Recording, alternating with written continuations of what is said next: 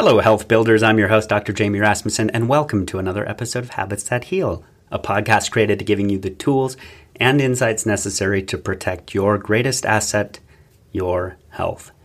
And today's episode is pooping. In the last 50 years, your parents' approach to health has led to a 1,200% increase in chronic illness. Until the conversation around health changes, you can expect your results to be the same. If you're okay with a life filled with unnecessary suffering, tune out. If you're ready to break the cycle, let's get to work. In this episode, you will discover how to have perfect digestion and elimination. I couldn't help myself. My wife asked me what today's podcast was going to be about today. I didn't tell her. I wanted it to be a surprise. Any opportunity that the boys in the Rasmussen household have to use body talk in an appropriate context, we go with it. And yes, my wife has 3 younger boys and then 1 grown boy, which is me. Anyways, we're going to talk about digestion. Super important because so many people come into my office with serious digestive issues. And if you have a serious digestive issue, you have a serious health issue.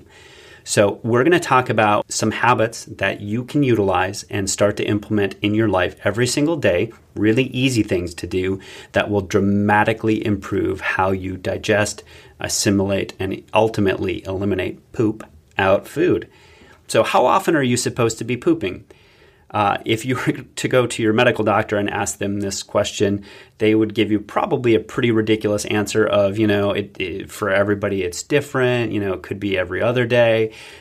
For some babies in my office that come in and they say, hey, baby hasn't pooped in a week, is that normal? And their doctor says, yes, it is, which is ludicrous. Insanity. That baby should be pooping about every time it eats. So a healthy baby should be pooping a handful of times a day, not once a week. That means that they have a major digestive and elimination issue.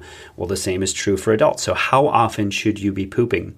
Well, in an ideal world, you should be pooping about 3 times a day, which when I read that, it just blew my mind. I'm not doing that 3 times a day.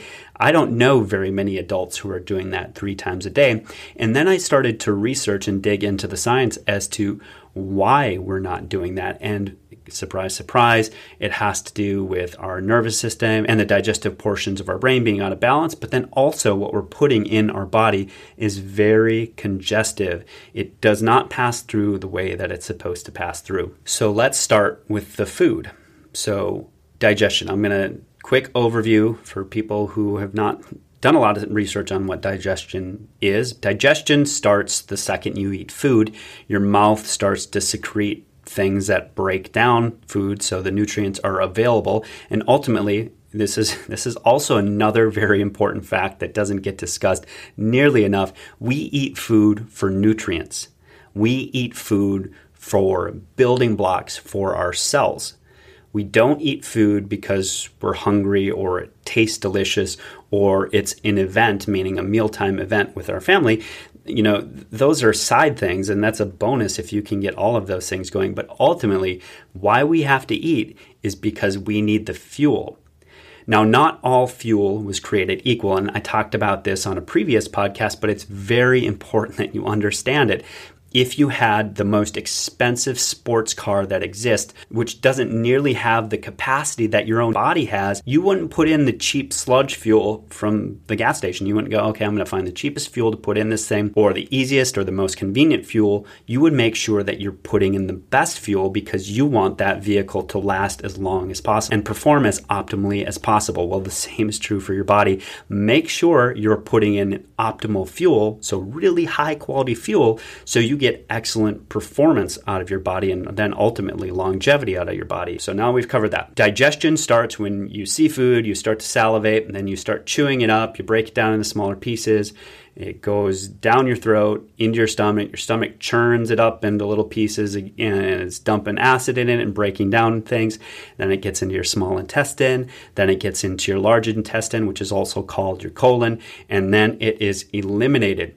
And ideally, that whole process is only taking, an hour or 2 hours after you eat, and then you're eliminating it. But most of us aren't doing that because we're congested, we're backed up, and that means we're being overexposed to waste products and toxins that are in our food because it's not passing right through the system. It's just sitting there, stagnant, backed up, and those toxins that the body doesn't want to absorb start to leach into the bloodstream, and then you have other issues. Like I said, if you have digestive issues, if you're not assimilating the nutrients or you're being overexposed to toxins, you have a health problem. And Tums and Miralax and all the other crazy stuff that we throw at it these days is not helping it at all. In fact, there was a demonstration done with Pepto-Bismol where if you pour it out onto a plate and then let it dry, it basically turns into a rubber frisbee. So when you take Pepto-Bismol,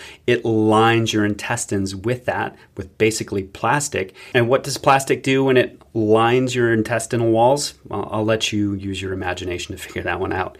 So how are we getting so backed up, and how are we ending up not absorbing and breaking down food the right way? Like I said, two major culprits here. We'll start with the food that we're eating, not great food. We're not eating great food. We're eating a lot of food that is congestive versus food that is an eliminator, that helps you eliminate food. And no, I'm not just talking about basic fibers. I'm going to take you through this list just so you understand it, but I'm going to keep it really, really, really simple. So I'm not going to break down every single food that is an eliminator or every single food that is a congestor, but I'm going to put them into categories so you can start making better choices when you're putting together your meal plans. So eliminators, think of eliminators as all fresh green vegetables. So if it's a fresh green vegetable, meaning it's not canned, it's not frozen, it's not freeze-dried, it's a fresh green vegetable, that is an eliminator. And the other one is all fresh fruit, except for bananas. All fresh living fruit. So not dried, not frozen, living. So those, whenever you're throwing together a meal, you want to have a couple of those on there. You can have one fruit, one vegetable. That seems nicely balanced. Or you could do two vegetables, or you could do two fruits. Don't overthink that part of it. Just try and have two eliminators on your plate. And then you have the congestors. And these you don't want on your plate. You want to avoid these if possible. All candy, all cereals, all gum, all soft drinks containing sugar, anything made from flour, bananas, bread, cake, dried fruits, flour, gravies made from flour, honey, jams, jellies, macaroni, molasses, noodles, potatoes, spaghetti, processed food. So think about anything that is coming in a box. Likely that thing is a congestor. So try and eat mostly live food as much as you can. So that's going to be your fruits and your vegetables. But then the builders, on the other hand, are things that aren't necessarily alive when you're consuming them, like eggs, fish, fowl, lambs, lentils, mushrooms, nuts, pork, beef, avocados, that kind of stuff. That's going to fall under the category of builders. Those help build healthy new tissue. Okay, we're just talking about eliminators and congestors, so we're not going to get into the builders too much on this one. But for simplicity's sake, try and eliminate as much of the congestors out of your diet as possible and start introducing the eliminators into your diet. And just by doing that alone, your energy is going to increase, your sleep is going to be better, and a whole host of other things that you probably didn't think was tied to your digestion. All right, so the next thing when we're talking about digestion has to do with the part of your brain that controls digestion. When your body is in a stressed out state, which most of us are walking around in this state most of the time, it shuts down digestion. Digestion is not important when you're being chased around by a lion. Most of you are walking around throughout your day with your brain thinking that you're being chased around by a lion because you're stressed out. So when that happens, the digestive zone of the brain is not going to function optimally. And what we do in our office is we analyze this portion of the brain, then we rebalance it so your body can move that food along the digestive tract, break down that food, assimilate the nutrients, send it to all the cells where it belongs, because all of that is under the control of the brain. And if that portion of the brain is balanced, it will do it perfectly, and you will be eliminating more frequently. And when you eliminate more frequently, again, more energy, better sleep, faster recovery. That's a huge one. When your body's able to clean out the waste and then send in new building blocks from when you work out or from when you overexert yourself in life, it's incredible how fast your body will recover and repair itself. So there you have it. Here's your takeaways from this. Number 1, start removing the congestors from your diet. Number 2, make sure you're getting a couple eliminators on your plate for every meal. And number 3, make sure the digestive zone of your brain is in perfect balance. And when you do that, you're going to be pooping like a champ. We'll talk soon. Bye.